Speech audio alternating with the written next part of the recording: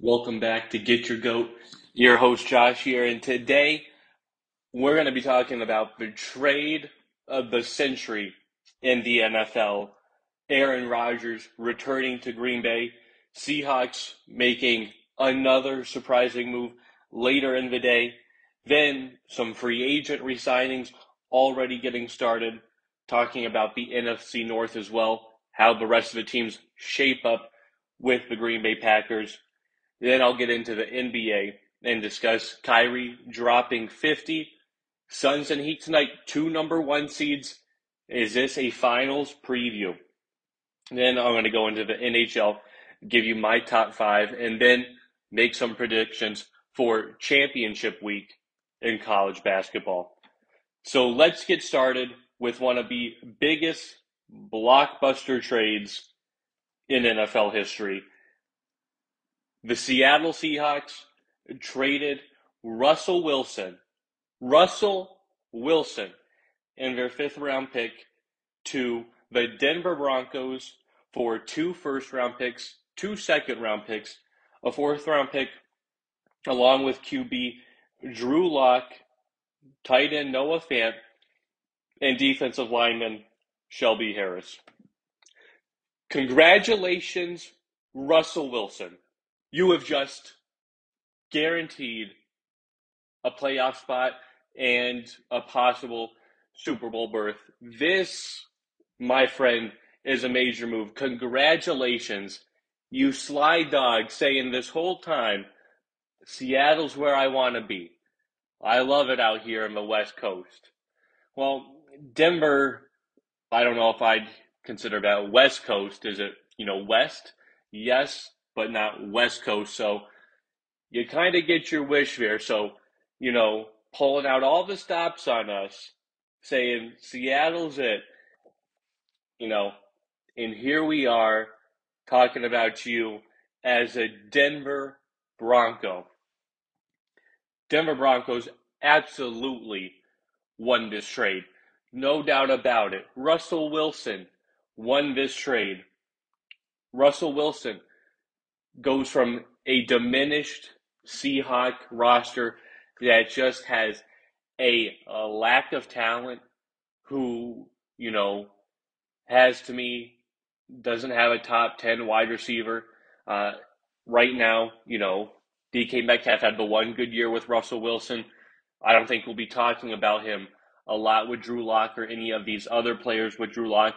A diminished offensive line, a defense that severely is underwhelming.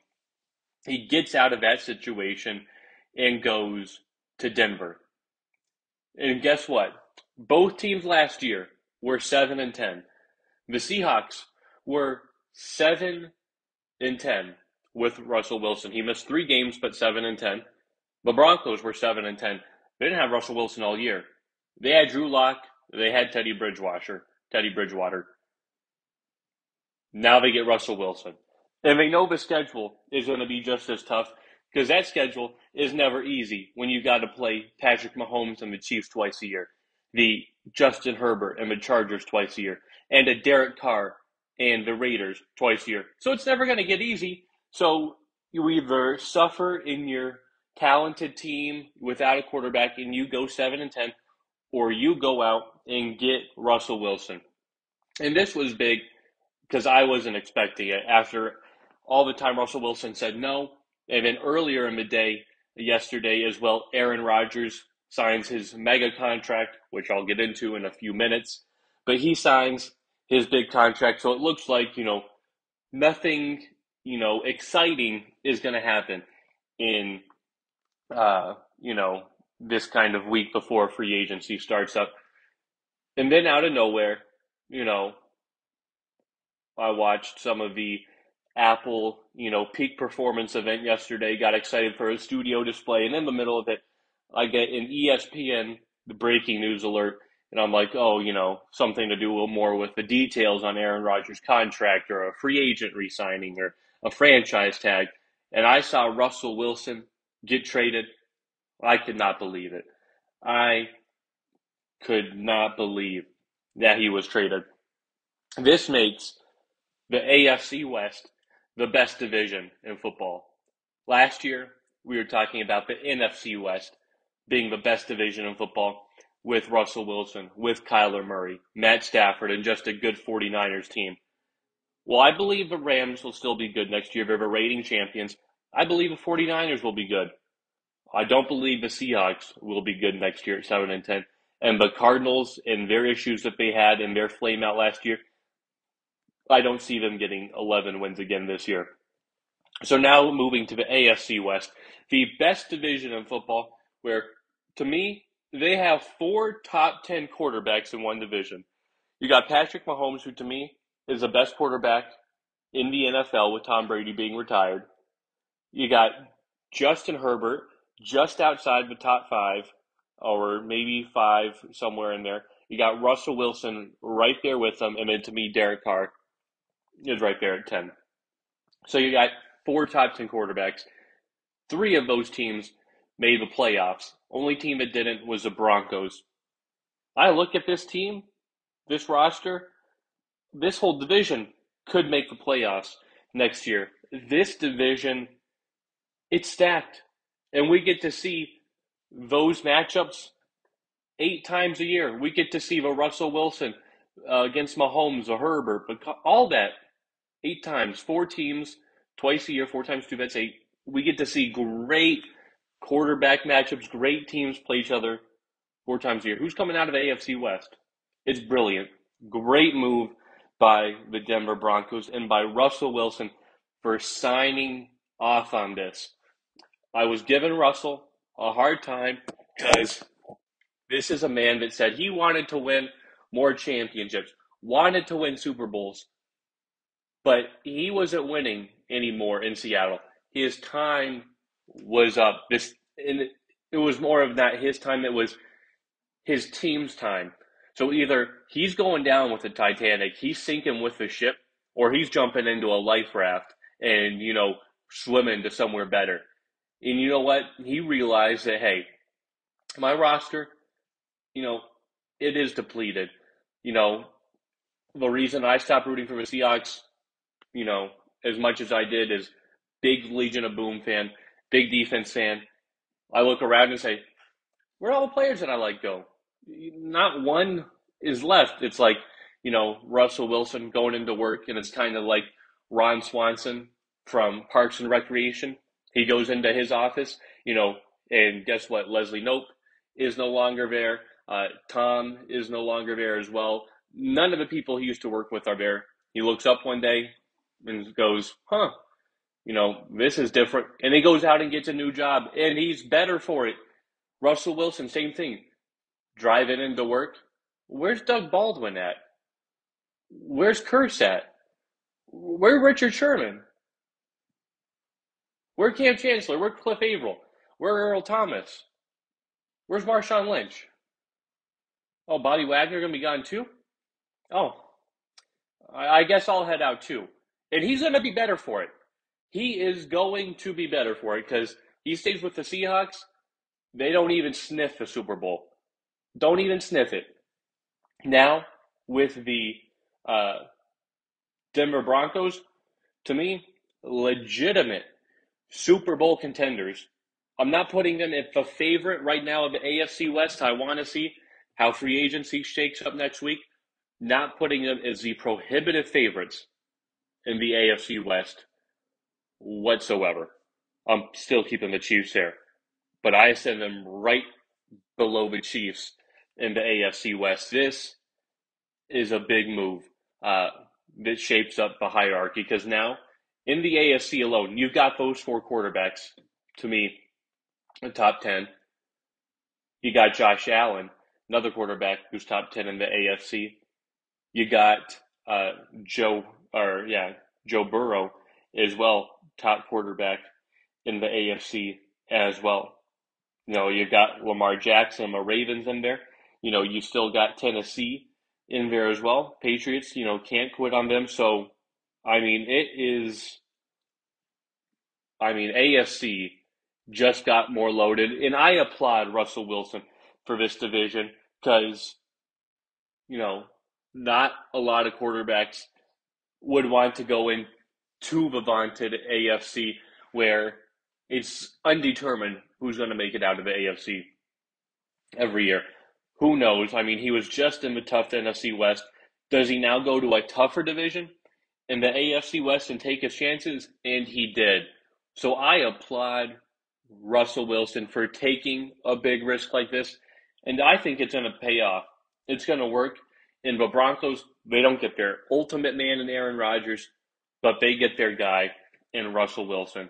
And this is big because the Broncos have had 11 different starting quarterbacks since 2016 when Peyton Manning retired, which is tied for the most. Only the Washington football team has had the same amount. So now you get your guy who is the Iron Man before this season, who hardly misses a beat, was getting beat up by the offensive line. I think he's rejuvenated coming to Denver.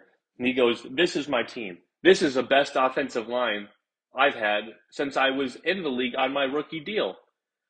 I got Javonte Williams, a good rookie running back who has a lot of potential. And I could re-sign Melvin Gordon as well. Guess what? Chris Carson, always hurt. Rashawn Penny, 2 games in his 5-year career. Better running game. My weapons, DK Metcalf and Tyler Lockett are all right, but that's all I got. Now I got Courtland Sutton, Jerry Jeudy, Tim Patrick, KJ Hamler, guys who are good, but with Drew Lock, we wouldn't talk about them. Now with Russell Wilson, we're going to be talking about those guys a lot, and their value goes up now with Russell Wilson as their starting quarterback. Then you look at the defensive side of the ball as well. Russell Wilson hasn't had this good of a defense since the Legion of Boom. This is a top 10 defense in terms of yards allowed per game and number 3 in terms of points per game. So to me, this is a top 5, top 10 defense, a good defense who held a lot of teams in check. And if they would have had a good quarterback, if they were to have a Russell Wilson this past year, guess what? They would have made it into the playoffs. The last game, they lost to the Chiefs by 4 points. You don't think Russell Wilson makes up 4 points? What about a week earlier? They played the Raiders. Defense holds them to 17. 17. They can't score more than 17. With Russell Wilson, I believe they do. Bengals. Broncos defense holds Joe Burrow, Jamar Chase to 15 points, but they can't score more than 10. I believe with Russell Wilson that they do. And you look down the list here of some of the games, earlier in the season, they lose to the Browns 17-14. You make that up, that's around 4 wins right there. That's 11-16. That's better than the Bengals. That's with Buffalo. And you beat Kansas City, you got the head tiebreaker against them. So, look at that. Things just got infinitely better for the Denver Broncos, who had 20-1 odds, who now went to 5-1 odds to make it to the Super Bowl this year. Russell Wilson went from 30-1 odds to win MVP to 15-1. This is big for the Denver. I believe Denver will make it to the playoffs this year. I want to see how free agent shapes up, but if it shapes up how I'm thinking, they get Von Miller back, who's golfing with Courtland Sutton, who's talking about getting his old locker room number back, who just posted an Instagram picture of him and Russell Wilson saying, what's next? You get him back. You already have Bradley Chubb. Do they go out and sign a Chandler Jones or a Bobby Wagner? Bump his defense up even further, which I think you do. With the $24-27 million in cap space that they have. They make more moves and are in this win now mode. There's no reason why they can't make it to the AFC Championship game. No reason why. And could this be, the 3rd year in a row that a, quarterback is on the move and leads his team to a Super Bowl? 2 years ago, we saw Tom Brady do it with the Tampa Bay Buccaneers. His first year, big move, goes to Tampa Bay, wins it first year. Matthew Stafford this past year does it. Will Russell Wilson be the next player in that line? But again, great move by Russell Wilson and them. I'll talk about what's next for the Seahawks in just a few minutes. First, talk about Aaron Rodgers returning to Green Bay on a 4-year, $200 million contract. Congratulations, Aaron Rodgers. Congratulations by being the most selfish player in NFL. And there's not much more to say than that. Does this improve Green Bay's chances? If he would have left, it would have decreased their chances, but he was always with Green Bay all along. So to me, it doesn't increase their chances of winning the Super Bowl. I do not think Aaron Rodgers wins another Super Bowl or even gets to another Super Bowl. And you look at it, NFC it's gotten easier over the past few years with Drew Brees retiring with the Saints, Tom Brady retiring this past year, Russell Wilson getting shipped out. So the NFC has really never been easier. To me, the divisional round's kind of set already. Denver or Cowboys just coming out of the lowly NFC East. You got the Rams, the Niners, and the Packers. And Aaron Rodgers, he'll find a way to lose a playoff game, either in the divisional or championship game, because that's what he does. So I'm glad he got $200 million. He gets this rich contract. But now what? What's next? Because you're like $44 million under the cap. Yes, you can move the signing bonus. You got $153 million guaranteed, but you had a franchise Davante Adams for $20 million to keep him around. So what's next? Preston Smith, Za'Darius Smith, they get cut. Devondre Campbell, you re-signing him after his All-Pro year, he's going to want a lot of money. So things, for the Packers, at least on defense, I don't think they will have as good as a defense this past year. I believe the special teams will improve with Bisaccia, but you're always, you're not always gaining. You're gaining something. You're also losing something, and with this contract and with their situation right now, yes, they gained Aaron Rodgers, but what are they going to lose? They're going to lose some depth on the defensive side of the ball. And finally, this past year, when they had a top 10 defense, couldn't get it done this coming year. Don't believe they have a top 10 defense. So Aaron Rodgers returns, but again, he's a very selfish player. He only thinks about himself. He only cares about himself. Oh, truly torn. You know, I don't know if he was truly torn. I just think he wanted to milk Green Bay for every last penny that, he could get. And when you have a back-to-back MVP, you can do that. But so what? So what if you're a back-to-back MVP? Because 20 years from now, what's your legacy going to be? Kids looking you up just to kind of compare things. What are we going to do? We're going to say, one Super Bowl. Guess what? Terry Bradshaw had more than you. Joe Montana had more than you. Tom Brady had more than you. You're not up there with those guys. Who are you there with? Troy Aikman had more than you. You're there with the Steve Mannings of the world, the Brett Favre, and that's it. Peyton Manning had more. Eli Manning had more Super Bowls. So Aaron Rodgers gets this big contract, but to me, in the end, it doesn't mean anything because Green Bay's still going nowhere. Just in terms of percentages, I'll give them a 1% chance to win a Super Bowl for the duration of this contract. But I don't believe he ever wins a Super Bowl.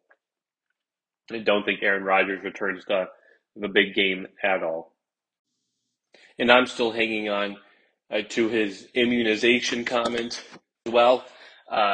So, again, this guy is, I'll say yet again, is very selfish. And I believe the public media perception to him is kind of turned that way. They're kind of turned off.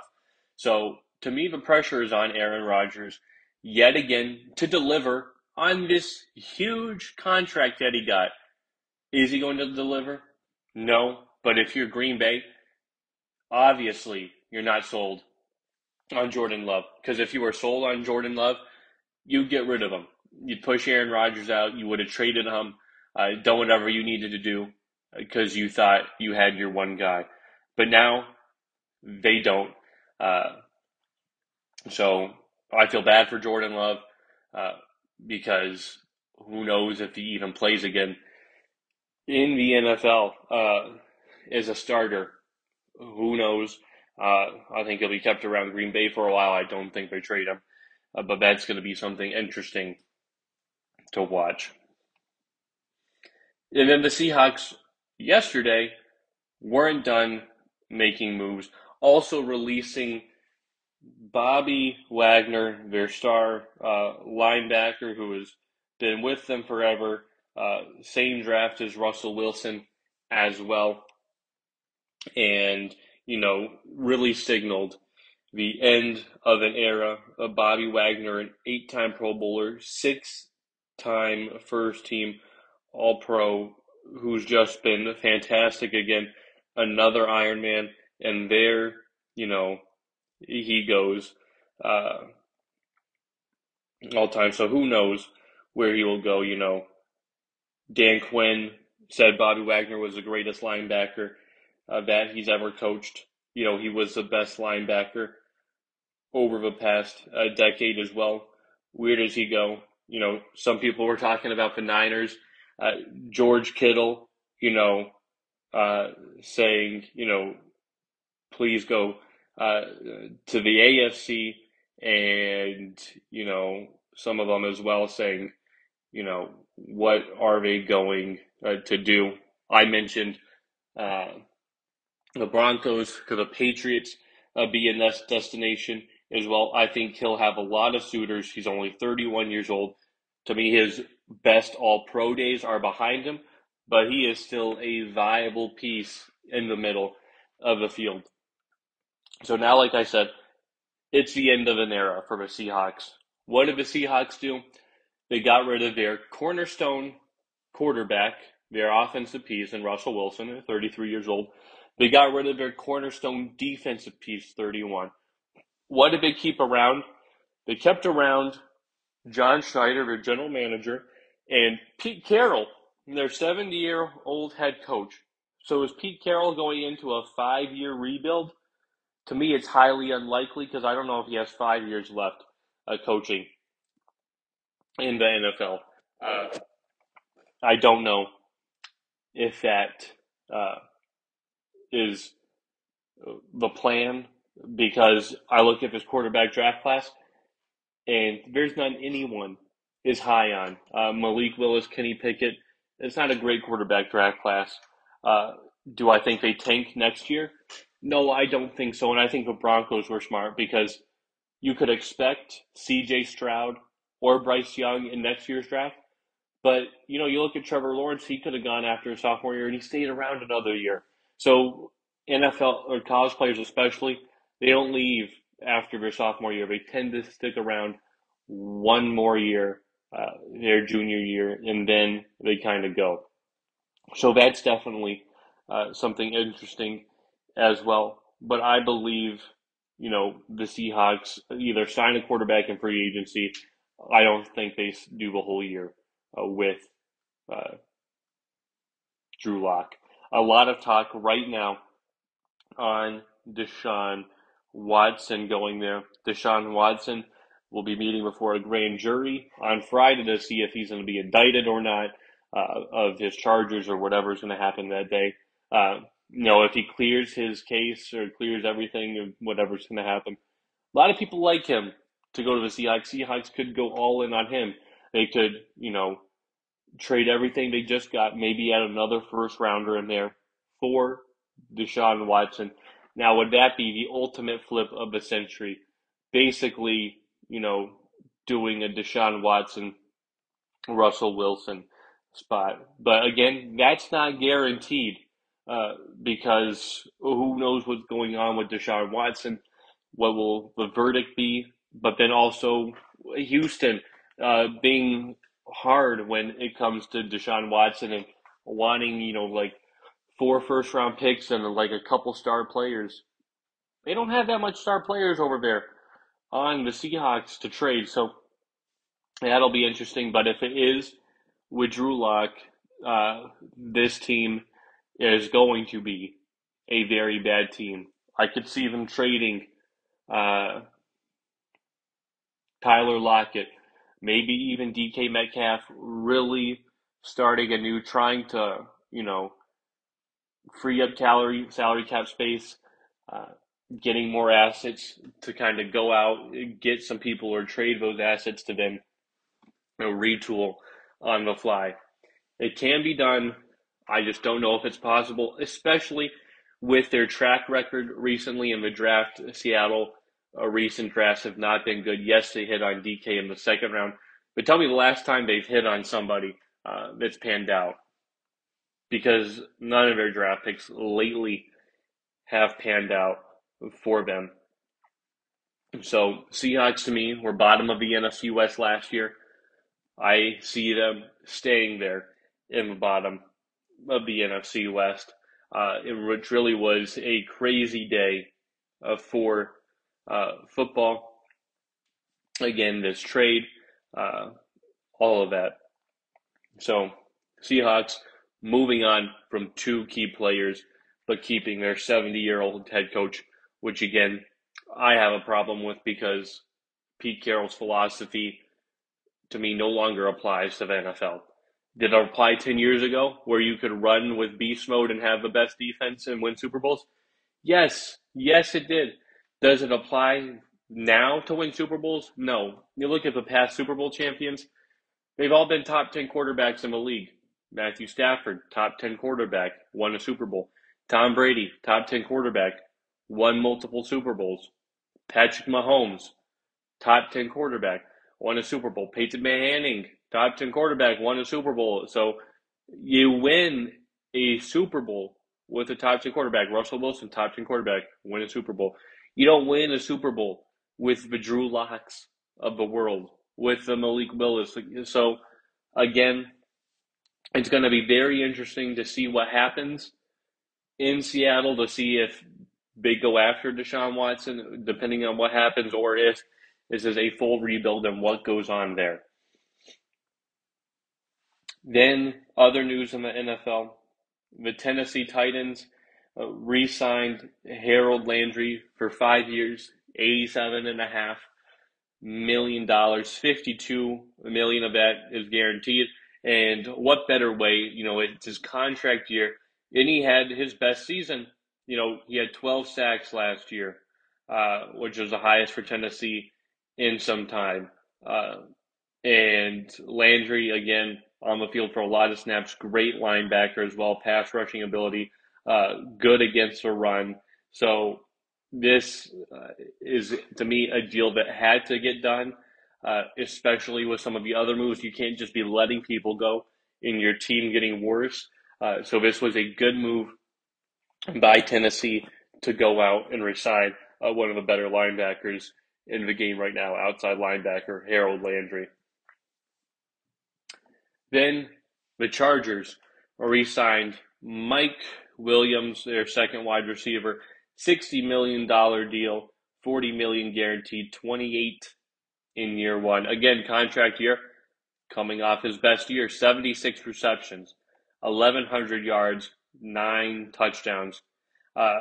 Really great. To me, Justin Herbert, Mike Williams have more of a connection than him and Keenan Allen. Keenan Allen, to me, might be better, raw talent wise, a route runner. But Mike Williams is that big, 6'4", deep ball, deep threat, 50-50 type target. And Justin Herbert, to me, has a clear connection. And again, this news broke after the Russell Wilson news. So again, Chargers were like, we can't deplete our team when this division just got better.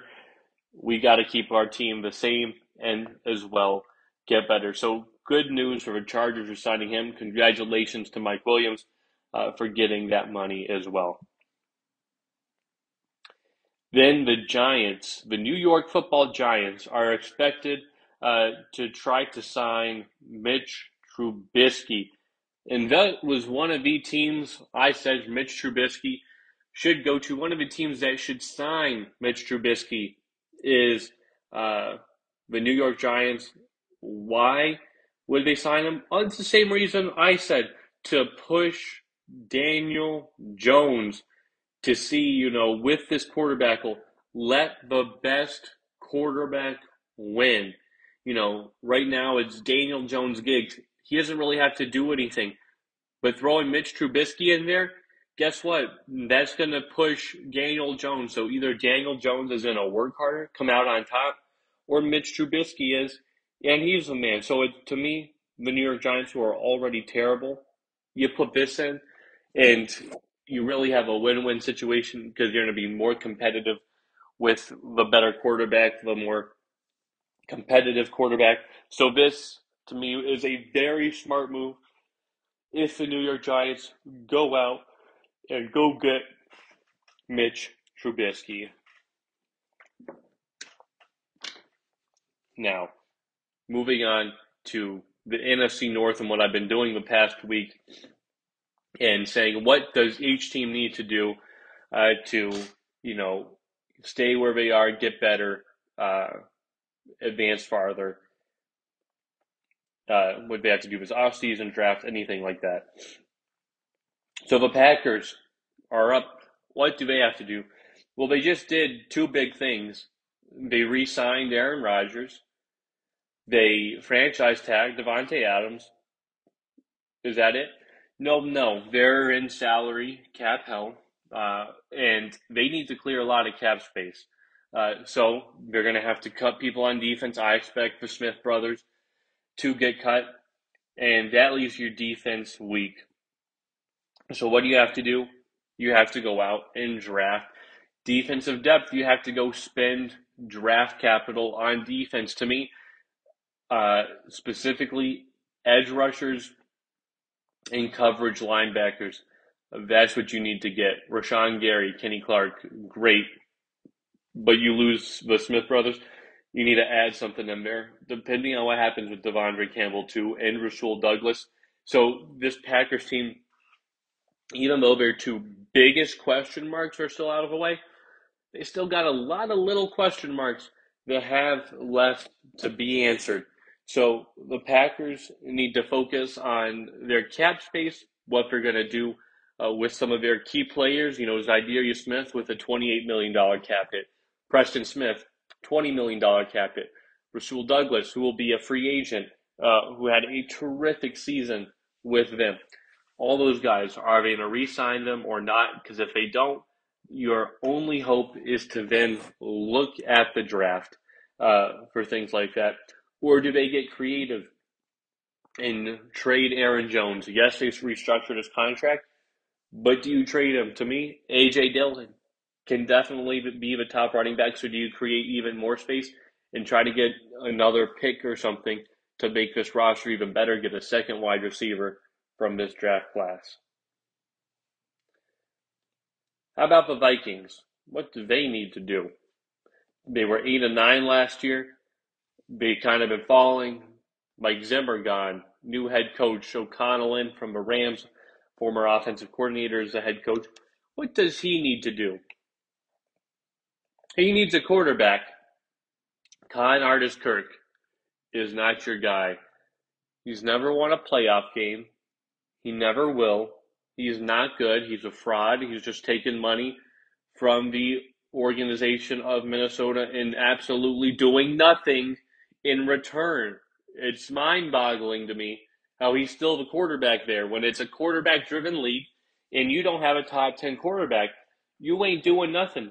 The Vikings are not better than the Cowboys, not better than the Niners, not better than the Packers in their own division, or the Rams. They ain't beaten any of those teams. Now, could they sneak into a playoff spot? But yeah, if they face one of those teams in the first round, they are losing. The Vikings are not a good team. And yes, there's other issues to address on this team, primarily defense and the cornerback situation as well. To have a shutdown kind of guy, they need that. But when you don't have a top 10 quarterback, it's awfully hard to win in the NFL. And Kirk Cousins, to me, is not that guy, will never be that guy because he'll give you great moments. in the regular season, but in the big moments, in a primetime game, on a Sunday night game, I need to beat the Cowboys. And Dak Prescott isn't playing, and I get outplayed by Cooper Rush on Sunday Night Football when Jared Goff and the Lions beat me and they haven't won a game yet, and I lose then because I come up short. Kirk Cousins, come up short time and time again in the big moments. I cannot lead a comeback. I cannot be there for my team. Against the Browns, I can only score 7 points. I can't score more than that for my team. I just can't do it. Against the Ravens, I need to play better, at the end there. And guess what? I don't. I just don't. Uh, Again, against the 49ers, what do? I line up under my right guard. My right guard doesn't snap the ball to me. It's the center. I line up under my right guard. I have to waste a timeout and then wind up losing the game.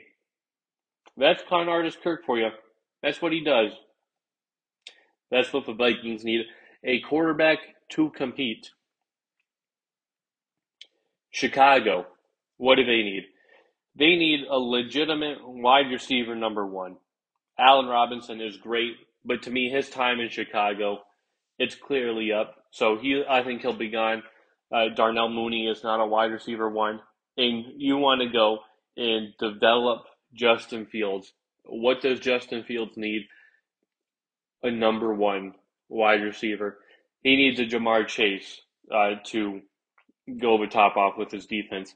And to me, guess what? There's going to be a couple of Ohio State wide receivers coming out this draft for Chicago to look at. Do they like a Chris Olave? Do they like a Garrett Wilson? A connection there that Justin Fields like and says, hey, thank you. Now we can go and do some damage. Probably won't have an ascension like Joe Burrow, but guess what? You establish that connection and you build around that. Then you can kind of retool the offensive line, maybe focus on a running game defense from there. But you want an established connection between a quarterback and a wide receiver. I think Chicago needs to go out, get wide receiver number one for Justin Fields. And then Detroit. What does Detroit need to do? Dan Campbell said the goal is to get tougher in the trenches. Last year it was offensive line. It was Penei Sewell. And guess what? Offensive line much improved. Taylor Decker, this offensive line is good. Now you get tougher in the trenches. Now we have to turn our focus to the defensive line. I think you go out and get Aiden Hutchinson. He might go number one to the Jags. And if he does, you go out and get Kayvon Thibodeaux. You have to go out and get defensive line, get stronger defensive side. Don't get lured. You took, what's his name? Jeff Okudah a few years ago, number 3 at cornerback. Had injuries, hasn't panned out yet. There's still hope. But I don't go out and draft a Sauce Gardner. I don't go out and draft a Kyle Hamilton safety. When I want to get tougher in the trenches, play bully ball, bite off a kneecap. That safety ain't doing that. I need to go out and get defensive line to be able to stop the run and rush the quarterback. Then if you have both sides of your line good and in shape, that's when next year, where you're looking now to take the top off and then ascend to the playoffs, that's when you look to the flashy positions. The quarterback, the wide receiver, the safety, that's when you can really evaluate those. But don't spend too early on one of those skill position players. Wait till next year. This year, get tougher in the trenches. I got faith in you, Dan Campbell. I know you can do it. So that's what each team in the NFC North needs. Green Bay, answer their question marks, get that salary cap down. Vikings, quarterback. Chicago, get that wide receiver. And Detroit, get a defensive lineman, get tougher in the trenches. Now moving on to the NBA. And yesterday, Kyrie Irving dropped 50 points on the Charlotte Hornets. Charlotte Hornets, one of the worst defensive teams in the NBA. And Kyrie drops 50 on only 19 shots. Just insane. Yeah, he was able to drop 50 on 19 shots. 9 of 12 from three. Only missed one shot from the field that wasn't a three-pointer as well. I mean, he was tremendous. And he missed 2 free throws, so he could have had 52 points because he's an excellent free throw shooter. Kyrie Irving was sensational. Put the team on his back, because it was not Kevin Durant's night. 14 points right there, 5 turnovers. It wasn't his night at all. It was Kyrie Irving's night to put the team on his back. When we all look to Kevin Durant to do that yesterday, it was Kyrie Irving. And this begs the question, since Kyrie Irving is so good, so great, that imagine if he would have got the shot and he would have been doing this all season long, not just road games, not just against the Hornets on the road, but against every single team. Because we know how great Kyrie is, but the consistency, obviously, is not there because he can't play home games. So, again, that was a big game. Now, they play the 76ers tomorrow. How will that game fare for them coming up? Kyrie Irving will play in that game. How will he show up? Will he perform yet again against a good 76er team? I think he'll show up 50-piece unlikely. That'll probably be Kevin Durant's game. But it's good to see Kyrie do this. It only begs the question, what if? What if he played every single game? The Brooklyn Nets would not be a 500 team right now. Then tonight, a couple games on ESPN. The first, the Phoenix Suns and the Miami Heat. This is the battle of a couple of the top seeds playing each other. They already met once in Phoenix. Miami drubbed them 123 to 100. So now Phoenix is visiting them. Who knows if Devin Booker will be cleared tonight with the health and safety protocols. I don't think it matters if Devin Booker is in or not. I like the Heat to win this game. The Heat have been playing great recently. They're one of the best home teams as well. They're leading the league in three-point shooting. Victor Oladipo shooting 66% from three-point range. But you got the Suns, the best home team or the best away team. 24-6. They lead the Western Conference in three-point shooting. Cam Johnson leading the Suns with 44%, who's playing very good as well. But I like the Heat. They're more hot in their past 10 games. They've won 814 points as well. Their opponents only scoring 106. They're a great defensive team. Eric Spoelstra is a great coach. Suns have been just as good, but a little off and on with CP3 extended injury and Devin Booker in his health and safety protocols. So now we get this matchup right here. 2 number 1 seeds going at it. Is this an NBA Finals preview? No, I don't think so, because I don't think either of these teams make it to the NBA Finals. I just don't see it happen. I don't see it's possible. They both got great stars, great players, but to me, I just don't see it right now. But again, these are 2 of the best teams in the league.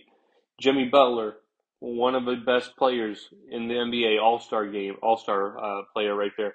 Bam Adebayo, great player. Chris Paul is good. Devin Booker, uh, the Heat bench is sensational. Second best bench uh, in the game right now, to me, right behind the Memphis Grizzlies with their depth. Phoenix Suns are right there behind them. Two great coaches in Eric Spoelstra and Monty Williams for the Phoenix Suns. So, again, this is going to be a great matchup tonight. I think it'll be good, but I'm picking the Miami Heat to win, and I do not think this is a finals preview. But I do think it will be an excellent game. Got the Miami Heat winning. Then you have the Portland Trail Blazers and the Utah Jazz on shortly after that. Utah, again, one of the better home teams in the league. I think they win tonight. Donovan Mitchell has been playing great. And to me, Portland, they're just playing losing basketball. I know we talk about the Lakers. Could they miss the play-in? Could they be jumped? I do think the Pelicans is a possibility. However, I do not think Portland's a possibility or the Spurs are a possibility. To me, Portland is not that team, especially with CJ McCollum being gone, Dame Lillard not even playing. You can tell me, and I agree, that, Anfernee Simons, is a good player, but he's not great. He is not the kind of guy that's going to bring the house down. There's Josh Hart. They got a good, players that, on great teams wouldn't be starting. They've got talent, but it's just not enough to match the Donovan Mitchell, the Mike Conley, the Rudy Gobert. It is not enough. And with Utah being mostly healthy now again, they are getting back. They're playing better, one of the better teams in the league. So, again, they don't see the Utah Jazz losing this game to the Portland Trail Blazers, especially at home when they only have 10 home losses. Now moving on to the NHL. I want to give my top 5 teams in the NHL right now. Number 5, the Toronto Maple Leafs. They are winners of 2 in a row. They're now up to 78 points as well. And again, great goal differential, which I look at. So balanced offensively and balanced defensively with the goaltending as well. Led, by the great Austin Matthews, Mitch Marner, defenseman Riley. I mean, his team's playing good. Jack Campbell, a goalie, has been one of the better goalies this year as well. So this Toronto Maple Leafs team is really good. They've got the star power. They've always been a good regular season team. The question's always been the playoffs, but right now they're playing as one of the best teams in the NHL. Number 4, the Tampa Bay Lightning, winners of 7 of their past 10, one of 4 teams to be at 80 points, and all their stars are playing great. Andrei Vasilevsky, great. Only 10 losses this year. Goals allowed is just around 2. Save percentage at .918. Playing great. Steven Stamkos, fully healthy again, and again leading his team in points, leading his team in goals as well. And Victor Hedman, still one of the better defensemen in the league. This is a well-balanced roster and team that just played great, and here they are again, one of the best teams, not only in the East, but in the league. Number 3 is yet another representative from the Atlantic Division, and that's the Florida Panthers. Kind of on a roll now. They have won 4 in a row and have the best goal differential in the NHL. They have scored the most goals in the NHL. They are the best offensive team in the NHL. And defensively as well, they have allowed one of the fewest goals in the league as well. The goaltending has just been stellar. for this team. Sergei Bobrovsky has woken up, has played really good. Jonathan Huberdeau, Andre Barkov on offense, Duclair, Hornquist. This team is balanced with the depth and scoring and the physicality as well, which you need in the NHL. And the Florida Panthers are doing it better than anyone.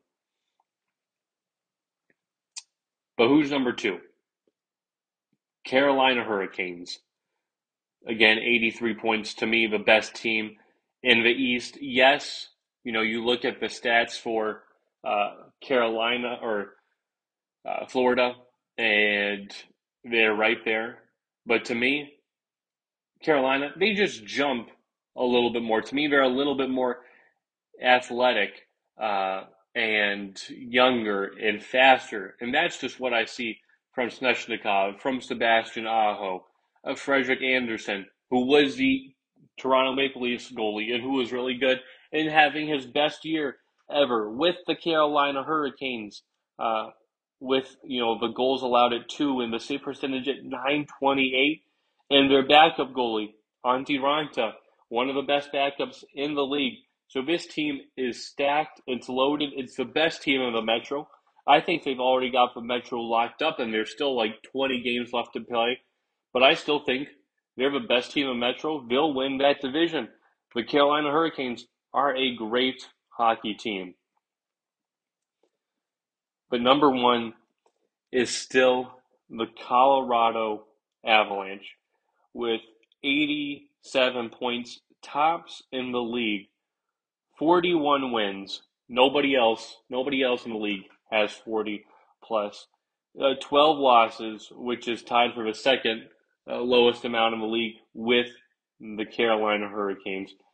Again, this is a team that is constantly winning.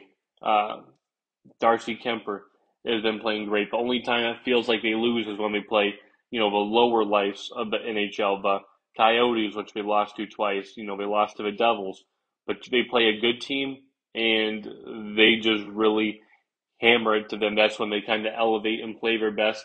And here, tomorrow they play the Hurricanes, in which should be a good game. You've got Landeskog, really coming into form now.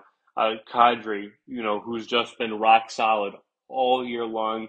And then in net, Darcy Kemper has been that same way. Their backup, Francois, as well, has been great. So this Colorado Avalanche is the best team in the league. Still, nobody's taken them out yet. So those are my top 5 teams. The Maple Leafs, the Lightning, the Panthers, the Hurricanes, and the Avalanche. And then tonight I'm picking 2 games, the Washington Capitals and the Edmonton Oilers. First, I'm picking the Washington Capitals. There's just something I don't like about picking the Oilers, especially in primetime games or any game in general. All the hoopla that gets put on Draisaitl and Connor McDavid. Yes, they're good, but I look at the team at Washington better. And this is a more complete, better team on the other side. So I really do like the Washington Capitals to win this game tonight. I like Samsonov, Ovechkin, their star players. I trust more in this type of game than the Edmonton Oilers. The Canadiens and the Canucks. Canadiens, worst team point-wise in the league, but it got a little better since Martin St. Louis has taken over as head coach. Can they beat the Canucks? I'm going to say yes. They upset the Canucks tonight. Now, do I think the Canucks are great? No. Do I think the Canadiens are terrible? Yes. But I don't think the Canadiens want to be the worst team in the league. With the Coyotes winning their game, I do think the Canadiens sort of want to match them and kind of win again. So I do think the Canadiens win this game, pull off the upset. They've won 7 of their past 10, which isn't poor by any stretch of the imagination. So I think they go out and they get a big win tonight. I like the Canes to win this game. If I was a betting man, I'd definitely put it on there because the Canadiens are plus 220. So just as that is a little nugget. And now moving on to college basketball to finish up. The Gonzaga Bulldogs, to me, have wrapped up the top seed. They beat St. Mary's. They won their conference, an easy conference, but St. Mary's is tough. But to me, they wrapped up the top seed. They're the number one overall seed now. Nobody can stop them, at least in the regular season. Do I think they're a prohibitive favorite to win the bracket March Madness? No. They'll be tested, and this is a good Gonzaga team. So now, who do I think wins the other tournaments? Starting with the Pac-12, Arizona is the favorite. Do I think they will win that? I'm saying no. I'm picking UCLA to win the Pac-12. Uh, UCLA really started off strong, came on strong. Uh, they kind of dipped, middle of the season, middle of the pack, but they've won three in a row. I believe it will come down to an Arizona UCLA game. And in that game, I do have UCLA winning. They are the better team with one of the best players in Johnny Juzang. What about the ACC? Duke is the favorite to win it. Does Duke win the ACC? I'm saying yes. I know North Carolina spoiled Coach K's final game, but I do believe that Duke wins this game. They win the ACC and his final run in the ACC tournament.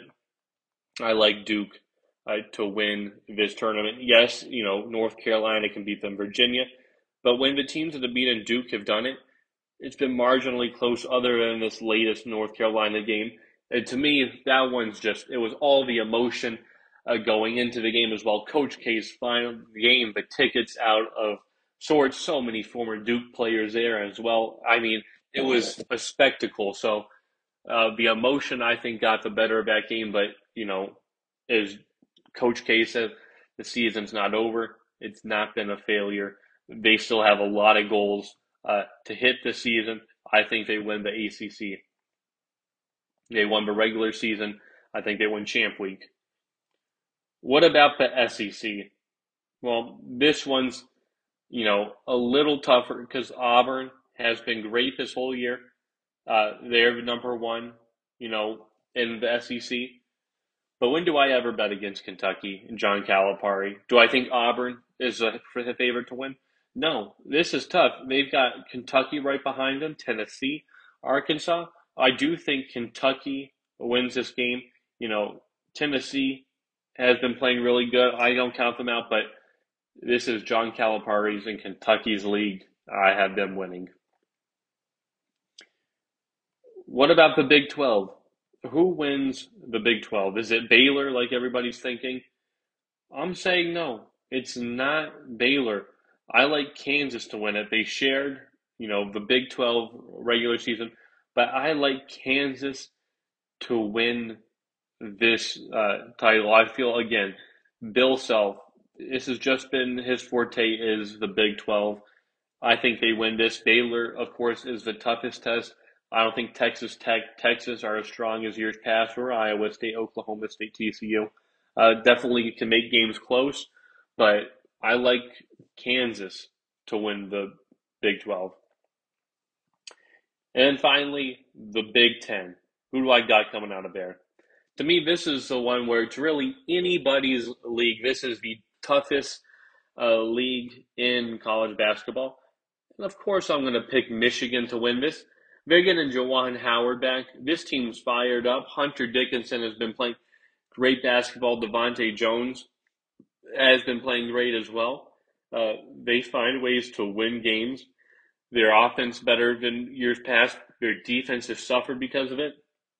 I don't want them to trip up. But I looked at this team. Yes, Michigan can make a run. They can definitely beat an Illinois, Wisconsin, Purdue. They can beat any one of those teams on any given night. They've slapped Purdue. Illinois is, to me, the one that's kind of had the toughest time with them. It's going to be interesting, this Big Ten tournament, because to me, there's not one team that should be favored against the rest. But it's going to be interesting, but I have Michigan winning it. So this has been Get Your Goat. Again, biggest news is the Seahawks trade of Russell Wilson, Broncos getting that. So what do you think? Is that the trade of the century, or are other trades in the NFL bigger than that trade? Randy Moss was traded for a fourth-round pick to the New England Patriots and broke the touchdown record. That better, this better, or is there another one in your vault you think was bigger? Talk to you guys later. Bye, everybody.